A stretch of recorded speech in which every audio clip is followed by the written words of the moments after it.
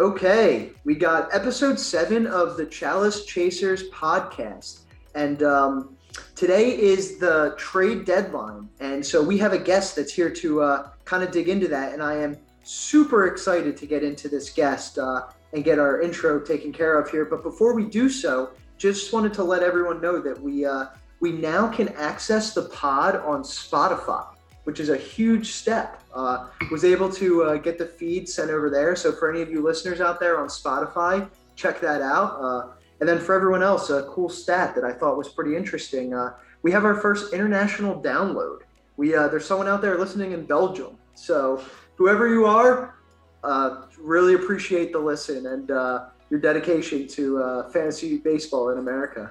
But without much further ado, I want to get into our guest today. I'm super excited for the person I have on today. Very, very accomplished in a short amount of time in the fantasy baseball league, and multiple chalices behind his name. 3-time champion in 4 total appearances. 7 playoff appearances with 10 total wins. 3rd highest winning percentage all time at close to 600%. Also has only owned the number 1 pick once in 2015, and he did win that year. A more interesting fact about him, he may be owner of the most popular nickname in the league. Without further ado, the Big Milkshake, Carter Farrell. How you doing, Carter? Good, man. Thank you for having me on. Happy to be here. Took the train down, actually. So we're doing this live. Haven't been to Philly in a couple of years, so really excited to be back. And what better way to kick off the day than talking a little baseball on trade deadline day, one of my probably favorite sports days of the year. Yeah, and have you ever seen a trade deadline day like today? No, it's funny. I remember usually would coincide going at the beach, trade deadline growing up, and maybe in just a little dork in elementary school, would, run inside, check it out, and see the Braves trade for some scrub relief pitcher usually. But today, the names flying off the board have been wild. So I'm excited to talk about it and see the implications for the rest of the league. It is. It has been wild. And before we dig into that, I want to let everyone out there know that Carter is a massive Braves fan and a very big baseball fan. And so we're happy to have him on.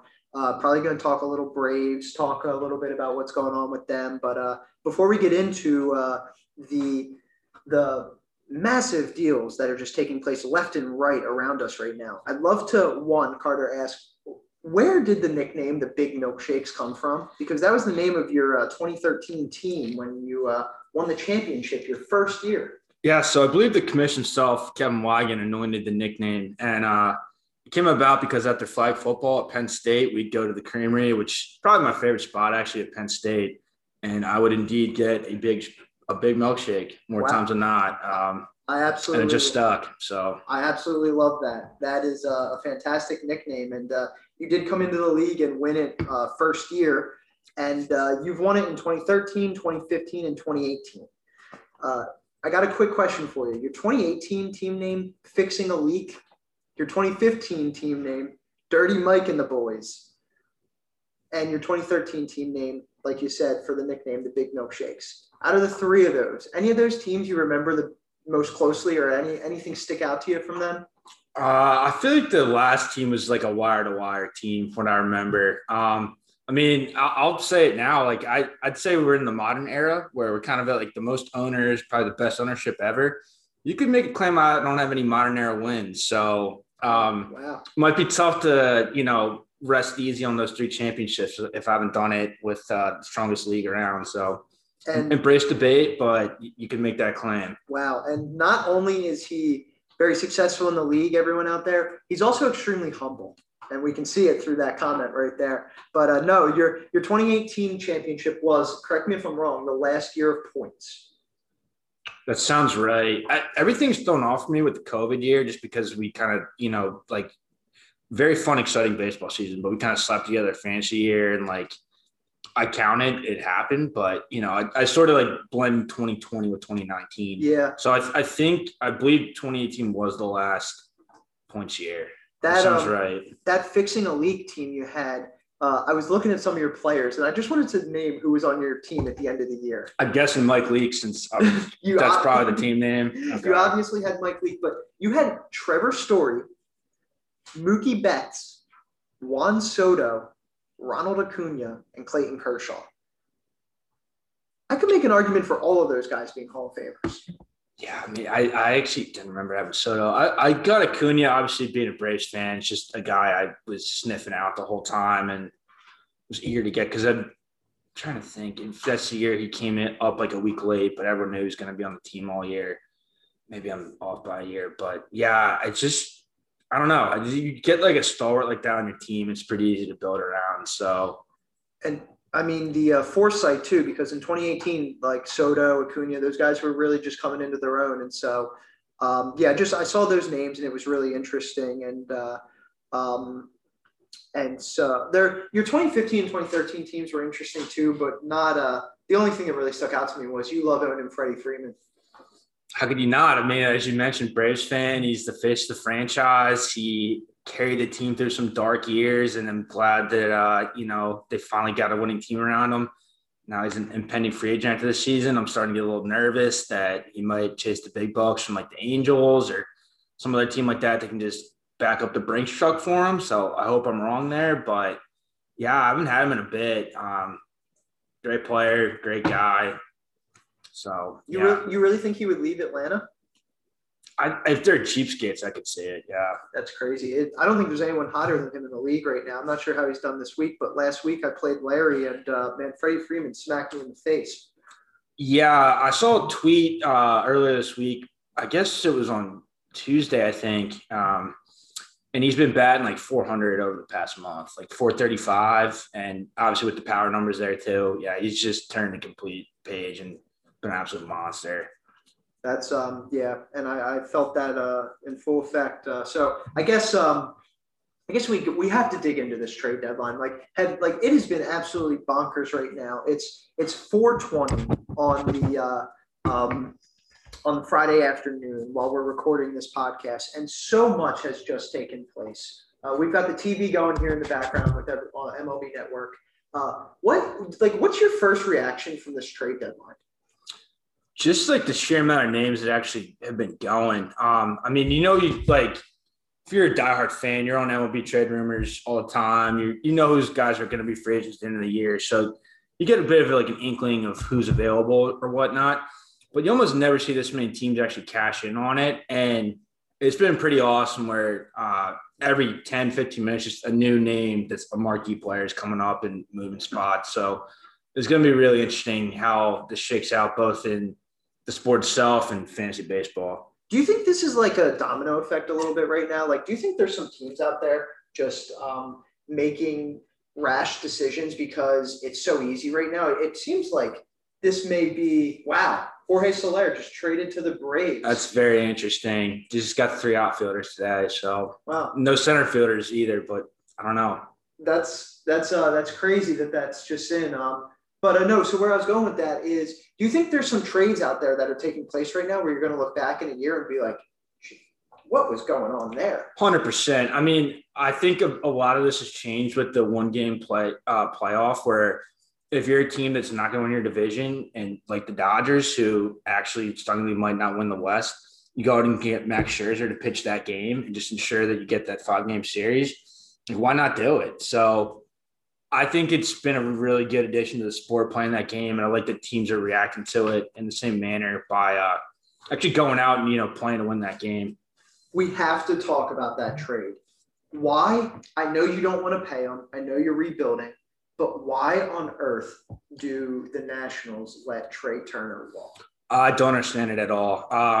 It'd be one thing if they're a team that didn't have the budget to sign a guy like that, but they do.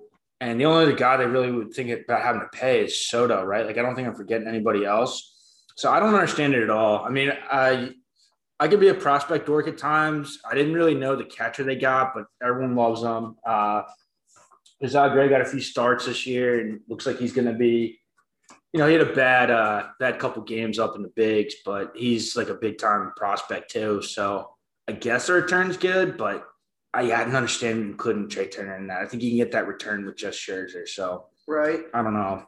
Yeah, I thought that was a wild one. There's just there's so much going on where it's just like thinking to myself like this is just wild. And another one that's kind of similar is the Phillies.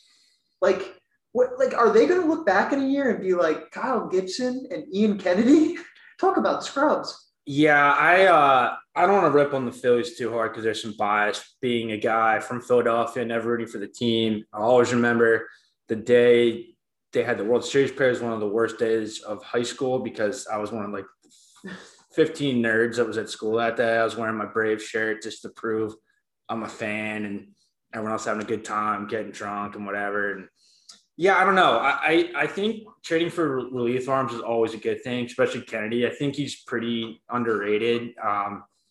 He was a pretty mediocre starting pitcher with the Yankees, but reinvented himself pretty well as a relief pitcher. He just don't think he got much attention since he's in Kansas City and now Texas, who's been atrocious the past couple of years.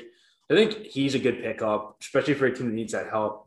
Gibson, I'm not seeing it at all. I know he was an all-star this year, but every year before that's not very good. The peripherals aren't overly great. I know Tim in the group me mentioned the K per 9. 7.5 is really bad in this era of baseball. And Matt Moore stinks. Velasquez is pretty bad. So like kicking him out of the rotation is not the worst thing, but I don't think that's the guy to, solve your needs. And I'm with you there. It kind of feels like, and I hate to say it, but it feels like the Phils might be kind of not laying down and letting the Mets have it this year, but I don't know. I'm not so plugged into the Phillies to really speak about it intelligently, but I'm just not. I wish with all this going on, I wish they had a bigger deal. Yeah, it's a weird division, and I know some of the guys are talking about them not having the biggest trade chips. So I think like making a move is necessary just because you're only 3.5 back, and the Mets just don't really feel like running away with the division, despite probably being the most talented team in it. But yeah, I don't know. I just don't think Kyle Gibson's that guy to go out and get. I don't know. I mean, I know Spencer Howard hasn't exactly been a stud when he comes up, but he has that prospect pedigree. I'm a huge pedigree guy. I'm just not sure that's the dude that, you want to be dealing for Gibson, who I think doesn't have many years of control. I don't know off the top of my head, but I don't think he's going to be a Philly for the next 2-3 years. I believe he's a free agent after this year, the season after. So speaking of prospect pedigree, any trades you've seen where there's been a prospect moved or someone that you just are like, wow, I can't, like they're robbing the cradle? So I think that Cubs White Sox trade is really interesting. I mean, Kimbrel, as a Braves fan, I always will love that guy, just absolute stud. I know he's been through like a couple tough years with the Red Sox and the Cubs last year, but the guy's been lights out this year. So now you have him, Hendricks, and Michael Kopech at the back of the bullpen. Like that's just going to scare the shit out of some people in the playoffs. Like you're starting to give you 5 and you just go to the bullpen, you're set. So, oh yeah, I didn't even think about that. That rotation's gross. So they don't even need, they'll probably get more than 5 out of a lot of those guys. But was that who was like that recently in like say the last 2 or 3 years where they get to their bullpen? It was like you just didn't want to face them. Was it the Astros or the Yankees? Stros had a pretty deep one. I'm trying to think like Ryan Presley was pitching out of his mind that year. They had Osuna, the guy that got in trouble for beating his wife, but he was a good pitcher, and it's somebody else in the mix too. I can't think of it, but I think it might have been the Stros that I'm thinking of. There's just, and it just dawned on me when you said it, how like the White Sox are going to be that team this year in the playoffs, like where you just do not like. You're not going to get any hits off them potentially or any runs. Like you're really going to have to find a way to manufacture runs. Yeah, I had to look this up because there was a guy I remember that just would pitch like every game. Oh, Chris Davinsky, right? Wasn't that his name? That dude would just pitch every game for him. And he wasn't even like lights out, but he just was always available to give him more than an inning. And yeah, they were scary. So yeah, they're in a good spot, but Madrigal's a good player who was raking before he got hurt. And Kimbrel, I think, is a free agent after the 2022 season. So now you get a second baseman you have under control for 5-6 years for a closer you probably weren't going to resign. I think that's a really good move for the Cubs. And, they probably shouldn't even be selling in the first place as a big budget team, but they're doing it the right way. So I got to give them credit. 100%. So then bringing it back to fantasy baseball for a minute and IKF Brigade, which I know probably need a team name change. But for those of you out there who don't know what that is, that's Falefa. Yeah, Isaiah Keener, however you pronounce the last part of it, running shtick in the league. I kind of fell for it, picked him up on waivers, and already have dropped them. So I know you're a big shtick guy when it comes to the league, and so I can appreciate a name like that. And so bringing it back to fantasy baseball for a minute, any of your guys been moved that you've been excited about, or you're like happy they're going to get a breath of fresh air? I haven't seen much movement actually from my team. The guy that probably would have made the most sense is Jose Ramirez, but I guess they're probably. I mean, I guess the Guardians have to call him now. Or, the Guardians. I'll be correct about it, even though I don't love the team name. Do you know what that name means? No, but what I saw is all they did was take off the IN and just add GUAR before it, and it's the same font. So it's one of the laziest changes of all time. If that's all it amounted to. I saw. So they don't have to change any of their type or font or typeface on anything. It's just adding letters. Wow. So the Indians are still alive technically. I guess a little bit. Yeah. I mean, I think we all can agree that no one was, crying over getting rid of the logo, but I guess this keeps the name alive a little bit. So that's absolutely wild. Yeah, I saw a Scott White tweet. I'll give a shout out to that other fantasy baseball podcast out there. And I saw a Scott White tweet where it was like, baseball names really make no sense. You just need to throw a green mascot out there and have him prance around. I mean, Philly's been living with that for the past 3 decades. So. What's a Philly? What's a Met? And so I really liked that tweet. But yeah, so you and I haven't had the best of years this year. No, we have not. Even though we did face off in the championship last year in the shortened season. We both had a horrendous week, but luckily I had the better of the bad week.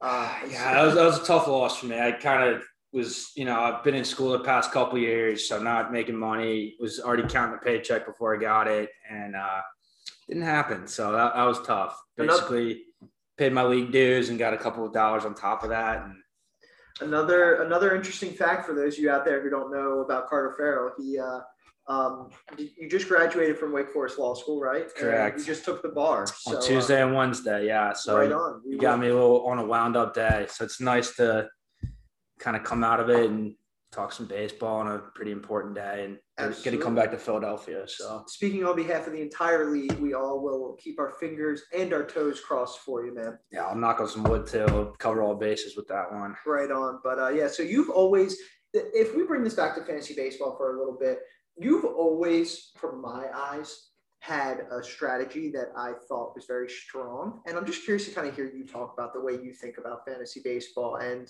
one of the things that I've always thought was pretty cool is your execution during drafts.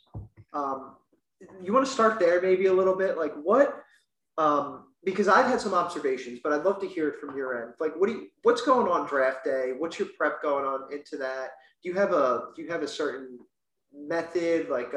Love to get some color on your drafts. Yeah, so that might be speaking back to the point I made earlier about not winning the modern era. I pretty consistently would chase home runs and Ks, especially with how much home runs are weighed in our league back in the past. I think they're 10 points basically between a home run, RBI, and the run scored. Just an insane amount. So I was a big believer in just trying to chase as much as possible and finding value across the board with that. And my favorite pick in recent memory in this league was Pete Alonso. The year he was a rookie. Yeah. And, I just knew he had the prospect pedigree from Florida, absolutely matched in the minors. It's I don't know, man, this guy would come up, hit 25 home runs, bat okay. And I think he hit over 40 that year, right? Yeah. So that paid off. Was that the 50 year? Maybe it was 50. Yeah, I'm bad with just stats. I used to be very good at that. Now I'm not. But you even so that was the year where people weren't even drafting Alonso, even though he was on some people's radar, but it was more along the lines of not sure when he'll get caught up. And I think he got caught up before the season even started. Yeah. But you drafted him and I don't mean early, but you drafted him he wasn't your last pick. You took him kind of early. You saw that. No, I think he was my first. I'd like trying to round out like a starting lineup before getting too cute with everything. I think he was my first like bench bat I took, which was a very impressive pick. But what comes to mind for me when I think about Carter Farrell when it comes to drafting is value. Am I right there? Like, I feel like you are never really reaching on that hot, sexy player, and you are going for your guys who you know can perform. And if you can get them at a discounted price, you're all about it. And what sticks out to me when I say that specifically, and I think you know who I'm going to say, but that 1 year, maybe 2 years ago, when you could get Cody Bellinger for like the 45th overall pick, something like that in the 4th round. And he ended up being the number 1 player in fantasy that year. And I think, did he win the MVP?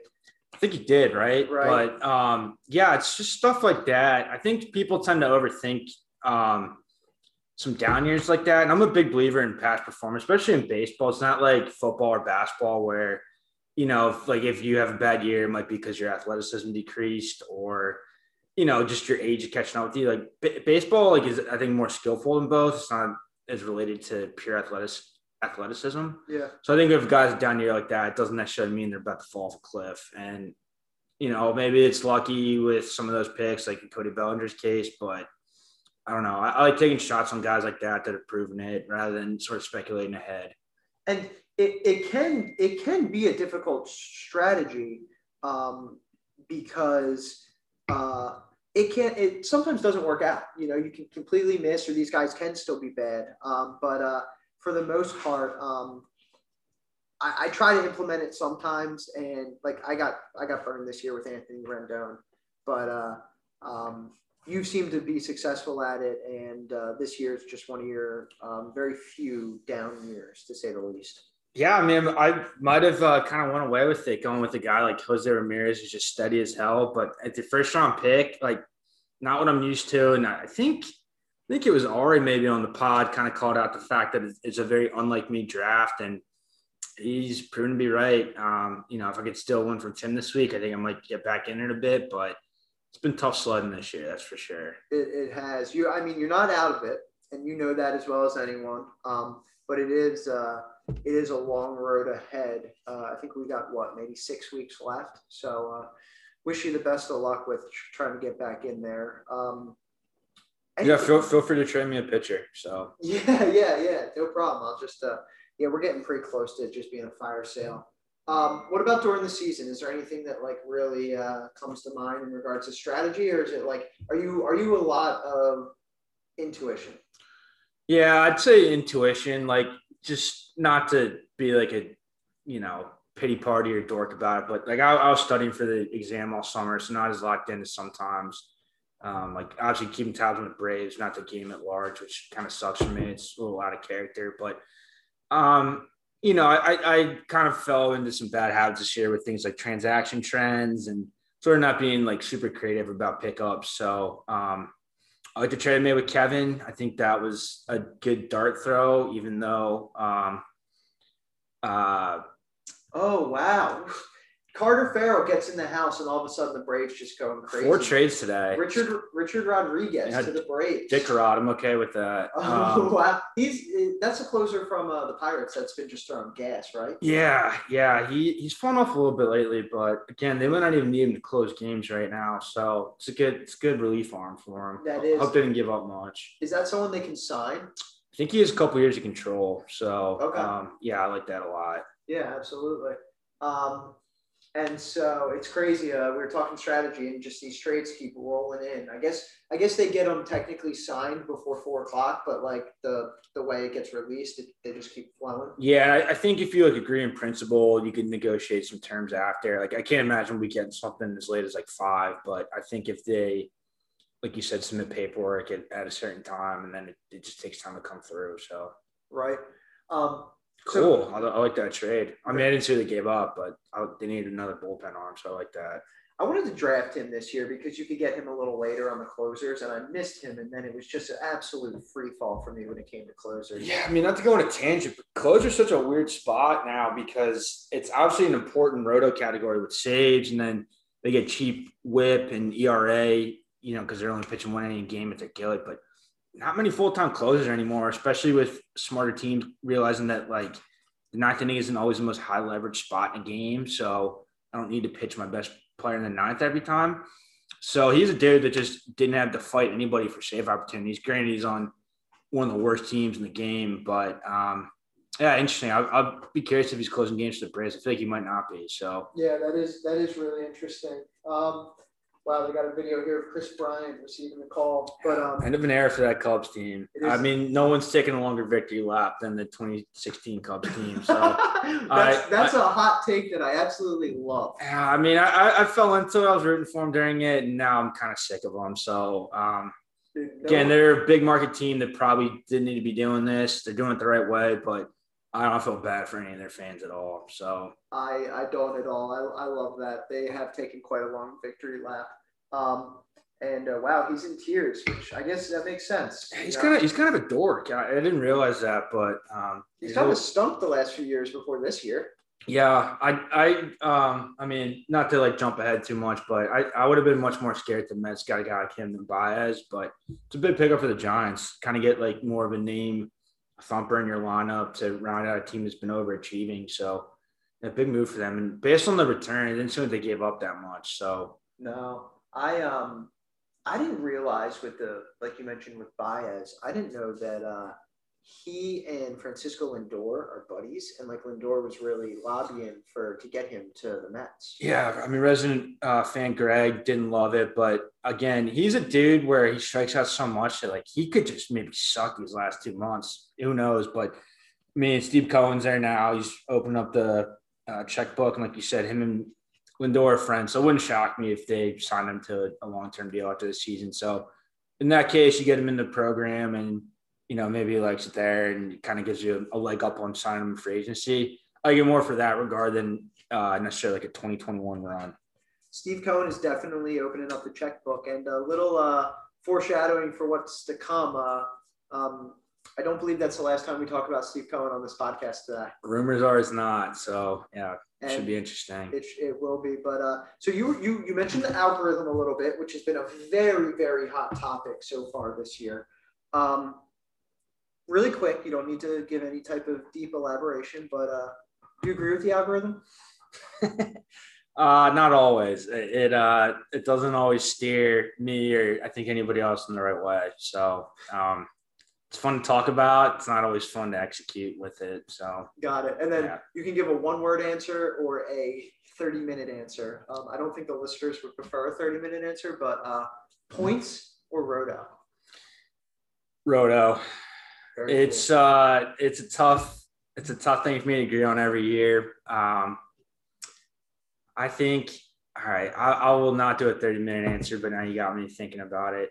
And I guess it's time to talk about it.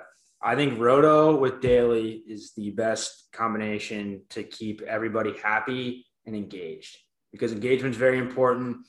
I love like the social aspect of this stuff too. Like, everyone's kind of growing up and moving on from stuff, and everyone's in the same city. So it's nice to have a connection with just like people through this anyway. But B, if you get more engagement with it, just like through the actual like fantasy itself, it just like reciprocates all the way through. And I think Daily is the move. And if you want me to elaborate, I can. If not, I'll just make that claim and walk away from it. No, we'll leave that claim where it is. I would, we could probably have a whole nother podcast where we'd elaborate on that. I'm just, I'm curious everyone's thoughts. And I guess hopefully we'll have maybe a manager's meeting this winter where we can all get together and wear some Hawaiian shirts in a nice destination, play some golf, and talk about the league as a whole and how we won't let Mark Cuban in.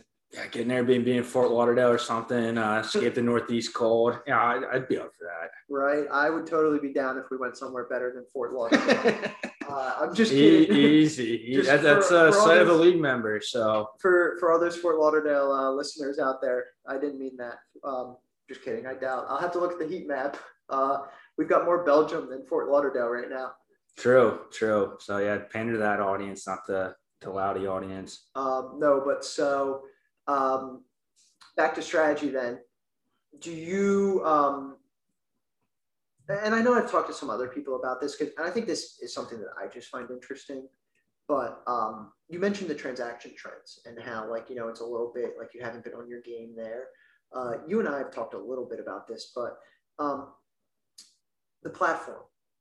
We were talking about Yahoo versus ESPN and how Yahoo has some of those transaction trends, like the ad drops, stuff like that. Do you think that's valuable? Like, do you like having that? Do you think that would be beneficial to a lot of the league? I do. I think it makes up for just like not being on top of everything all day. It's a nice, like, and not even in a bad way, but it's a nice crutch to kind of lean on. And I think at the same time too, it's a good like check on not being too rash about things. A lot of times like the chop trend pickups are like guys are pitching that day, which makes sense. But, and again, it's for a daily format. So weekly would look different, but it's kind of nice to know, like, am I dropping a guy too soon or not? And you can see what other people are thinking. And, group think's not always a good thing, but I think it's a nice resource to have. Yeah, absolutely. So Carter, this podcast has been fantastic so far. I was thinking for our last segment, and kind of alluding to the Steve Cohen thing earlier, you and I had a conversation about a year ago during COVID when we didn't have any baseball and we were bored. And, I was just there's some deranged phone conversations just trying to keep each other in good spirits. I was legitimately depressed last April and May when we didn't have fantasy baseball for the first time in 13 years. I didn't know what to do with myself on a Sunday. It was now, granted, I spent a lot of those Sundays over those years seeing a lot of L's, but I still missed even getting the L's. And so you and I spoke quite a bit about it. And one of the things that surfaced was this idea of everyone's managerial style, or not style. We got the algorithm on our brain. Yeah. No, everyone's managerial style matched up with a certain type of investor. That like a little bit of some of the things that I know you used to do and I do in my free time. We just kind of interested in that whole topic. And you and I were talking about who is who. And so I'd love to kind of revisit that and match up each member in the league with an investor. Yeah, we did talk about this, and to give him the credit, Rainey has more extensive knowledge than me about all this. So I have taken his lead a lot with it, but it is pretty funny how a very real thing with investment style actually matches up to fake managing a baseball team. And the parallels are wildly similar in a lot of these aspects. It's wild where maybe a couple decades from now, there will be a podcast out there where they're looking at, the big head honchos aren't hedge fund managers, but successful fantasy sports players that just make a ton of money doing that or something. The odds are very low that that's the case, but you never know. Yeah, I mean, I'd love that.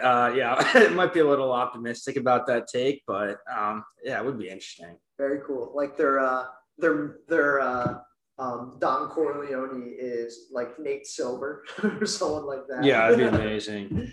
All right, so let's start. I was thinking maybe I'll take a few, you could take a few, and we'll just go from there. Sounds good to me. All right. I guess, what we'll start with, because when I was saying style, I said Steyer instead. And so speaking of Ari, I'm going to start with Ari as Bill Ackman, wild silver hair Bill.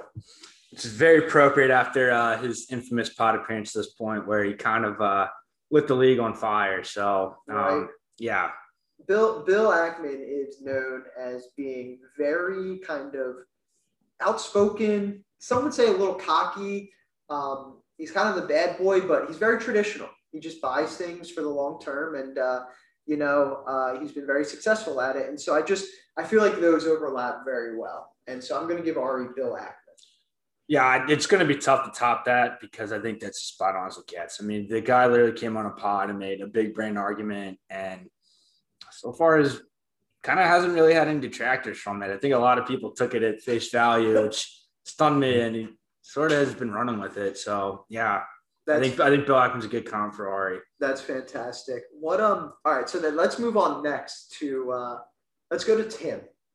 What are you thinking for him? Yeah, Tim, former roommate of me and Rainey. We both know him very well, and as much as we love Tim, he can be one of the most boisterous, for lack of a better word, sometimes an asshole type person, and sometimes will say things before he really formulates it just to build hype, build his legend in his own mind. And I think nobody better than the king of SPACs, Chamath. Tim knows exactly who he is. I can't pronounce his last name, but Chamath is the king of SPACs. He's in the All In podcast. He's probably the most famous guy on there. I think he has over 1.5 million Twitter followers at this point. Just one of those dudes that's capitalized on being very smart and also being able to tap into this crazy internet-driven world that we have. And Tim's the same way. Tim's a tech hardo. Tim's his own biggest fan. Chamath's his own biggest fan. And, I'm not an expert with SPACs, but it seems like a lot of times it's kind of throwing a dart at something with some potential. And then, you either hit it big or you take your loss and kind of move on without everybody paying attention to it. That's Tim. He'll be the loudest guy in the room when he's right. He won't say a word when he's wrong and act like it never happened. So I think him and Chamath are paired up very well with that. I absolutely love that take. I think that one is spot on. And it's crazy we didn't go down the Bitcoin route there, but I love the SPACs. And so, all right, so let's go to the next one. And I'm going to tee this one up for you to take as well again.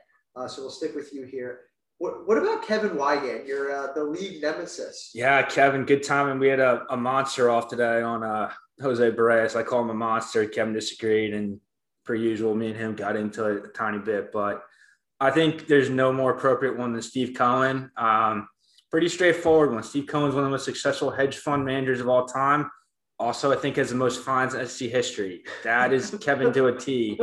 He will be as successful as he can be while literally cutting every corner and pushing every rule he can. And I can't think of anybody else that would fit Kevin better than Steve Cohen.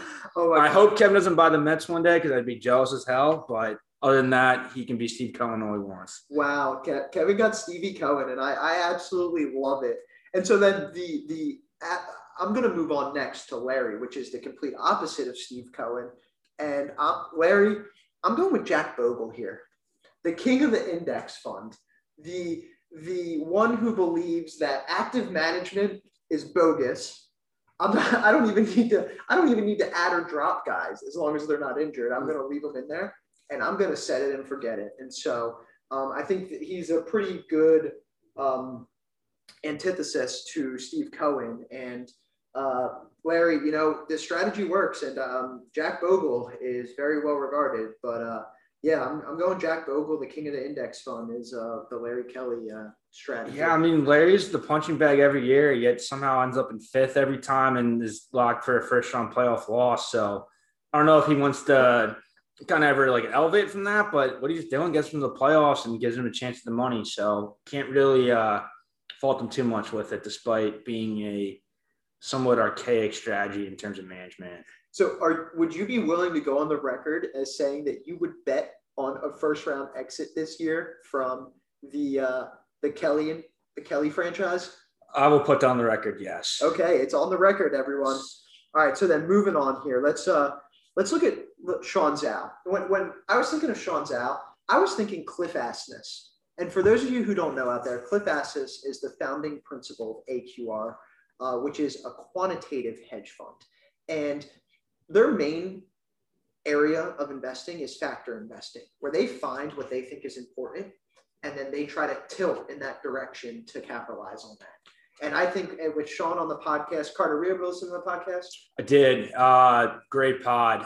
Because I made the comment about how the big brain algorithm just took a hit when Sean just comes on and kind of puts his nuts out on and on the pod just proves that the brain's actually working, not just talking about having a big brain. So his factors on that podcast that he mentioned, it just made me think of Cliff Asness. And so and Cliff also is very revered in the academic world. I believe he studied with Fama and French. He's been in all the circles. He's very well published. And so I think that one just fits really well. This next one was a little harder, but I think I got it here. And Greg Sawyer. I'm going to go with Peter Lynch here. He was pretty famous in the 80s and 90s for beating the S&P every single year. And his whole thing was investing is simple. You just buy what you know. And that's Greg. He just buys what he knows. Yeah, I mean, Greg may be the most, or I guess the biggest enigma in the league. Just kind of shows up and plays favorites and takes guys from a straight team, the Mets, without rhyme or reason. And it's been working for the most part, even though, Lindor pick kind of blew up in his face. But, yeah, I mean, Greg is kind of the same way in football as, a lot of people will zig and he'll zag and hasn't really hurt him too much. So despite also kind of like a Larry where people don't really agree with the methods, they do tend to work. So again, another guy I can't really rip on for his management strategy. I'd have to agree with everything you said there, and he is in front of both of us right now. And Greg, what you've done for the league, I love it, man. Keep it up. The next one here, this one's really difficult, and I'm Danny Gimble.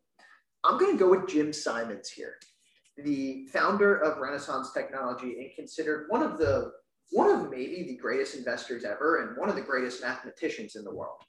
And Danny, that's not why I'm picking Jim Simons for you. I'm sure you are an above average mathematician, but I don't believe you are the best in the world. Where I'm going with that is Jim Simons' hedge fund, that Renaissance Technology, is a complete black box. No one knows any idea what's going on in there. And Danny, that's what I think is going on with your team, man. I know there's stuff going on behind the scenes, but I don't think anyone has a clue. You are stealthily about it. There might be nothing going on and you're fooling all of us. But so yeah, that's why I'm picking Jim Simons for you, because I just think it's a black box that no one has any insight into, and really fits well. Yeah, I mean, Danny's just been consistent in this league, not for performance, but he's either towards the bottom or towards the top. And this is one of those years where he's towards the top. So, again, I like the black box comparison at all. I couldn't tell you what Danny looks to do every draft, but, you know, every other year it's going to work. And the year after, it's probably not. So it's just interesting variance between his performances. I don't mean to bring it back to the algorithm, but Danny has had 3 number 1 picks in his history of the league. And so that luck factor of the algorithm is definitely, and I mean, algorithm is just a fancy way of saying equation, right? But the luck factor of his equation is definitely there for him. And so the next one here, and this one was kind of tough, Mike Gleason. I'm going with Warren Buffett here. Not because he's a country boy, and not because he is the most successful investor since King Midas. More along the lines of Warren Buffett invests in close to home. He buys jewelry stores down the street from him, or furniture departments that are a mile and a half away from him in Omaha. Is that fitting for Mike with his Phillies? It's pretty fair. I like to think Mike sometimes drafts like it's 2 years ago. Likes the big names, likes the Phillies, likes what's comfortable for him, but again, he's a guy who, if you look at the standings, is never at the bottom. He's normally at the top. He's could be in the middle sometimes. And again, it's not sophisticated, but it has proven to be pretty successful for him in the long term. Yeah, I'm with you there. This next one, Kevin Link. Kevin Link's only been in the year a few years, and I know he's as some have deemed, a sportsman. Sportsman was a great way to describe Kevin. Absolutely love that. For Kevin's style, because, and I could be wrong here, I'm going with George Soros. Interesting. Not because he tries to philosophize all the time, but more because he's a speculator. He wants to make bets. He wants to make short-term bets and speculations, and it hasn't worked in our league so far for him. Like drafting Luke Voigt in the 6th round after a 2-month solid performance, but I don't doubt it works for Kevin in other realms. And so, yeah, I'm thinking George Soros there. What do you think about that? I think it's interesting. Again, the sportsman tag is something I'll never forget. One of the probably the funniest pop moment of the year. But yeah, I mean, again, I think it was alluded to in a couple past pods that Kevin's sports brain has not really been aligned with his fantasy success. And that's a guy, anytime you see him, he's got some bet in the books. He knows what's going on all the time. Then you check the standings and he's in 11th place. So, again, I don't know. I'd like to see it catch up for him. He's on the east side of the infamous east-south bet, and there's been some accusations of him being a double agent. He's tight with Larry. There might be some under-the-table dealing. So Larry's passive, but maybe not with his bet. So, yeah, I don't know. I'd like to see Kevin kind of turn on at the end of the season and maybe make a playoff run, but not sure if it's going to happen in 2021. It's funny. This is a little bit of a tangent, but speaking of double agent, and this makes it even more fitting, George Soros was once considered a double agent because he was actually he was born in Austria, and there was rumors that like people thought he was a part of the I want to say like some spy brigade in Europe, and he's like always denied it, but like there was some, and I don't want to say which one, I don't want to get it wrong, but so it sounds like it's even more fitting. And so we'll finish up here with you, Carter. And the one I was thinking of that came to mind for you because of what I said earlier with the draft strategy, I'm going to go with Seth Klarman. And for those of you out there who don't really know who Seth Klarman is, I think that's a nice compliment. He is, some consider, not only one of the most successful investors in the world, but one of the most successful. He has one of the most successful articulation of investment strategy in the world in his book Margin to Safety. If you want to go get a copy of it, it's I think $1,500. You can't find it. It's considered one of the Magnus Opus. No, I got that wrong. Magnum Opus. Magnus? I'm getting out of my lane. It's considered a good book. I think it is Magnus, but now I'm nervous about yeah, right? No, it's Magnum. It's Magnum. It's Magnum, yeah. So I'm getting out of my lane. Magnus Carlsen is the great chess player. Got it. So I'm using words I shouldn't be. I should have just said it's a good book. But no, he's a value investor, and he's very patient and principled. And that's just kind of what I think of when it comes to your strategy. And I don't mean to give you a pat on the back, but that's kind of just what I was thinking there with Seth Klarman. And all these people on this list are all very, very successful. And so none of them are an insult, other maybe Steve Cohen. But for the most part, yeah, so I'm glad. You got any final thoughts on that? Or yeah, I mean, it's a good segment because I think it kind of alludes to what I said earlier with the modern era. I think it's a strong group of owners right now where there's sort of no punching bag, and even the guys that may not be as active on the waiver wire and trades, or even kind of just we'll do this set and forget it. Hasn't really hurt them in the long run, and they still remain competitive. So yeah, I don't think you can really knock the styles of any one manager because what works has been working for most people. I totally agree with you. The league is as strong as ever, and the podcast has been fantastic so far to be able to get everyone on and kind of talk about it. And so, Carter, without further ado, I really appreciate your time. I'm very grateful. This has been fantastic. It's been a great trade deadline. Very good one, yeah. Anything else you want to get out there to the listeners? Not much. Just subscribe, download, like, comment, review. I'll be a show for the pod, but yeah, it's been fun. It's a nice little every maybe once a week, once every 2 weeks pod just to throw on and kind of listen to without having to take much stock in it. It's just fun hearing your buddies talk about baseball. So it's been a good addition to the league this year. Right on, man. I appreciate that. And I second him there. Give it a rate or a subscription if you got the time. And again, it's on Apple and Spotify podcasts now. So Carter, appreciate it, man. And I guess you and I have some Philadelphia to get exploring too. Oh yeah. I'm looking forward to it. It's been too long. So happy to be back. Right on. All right, man.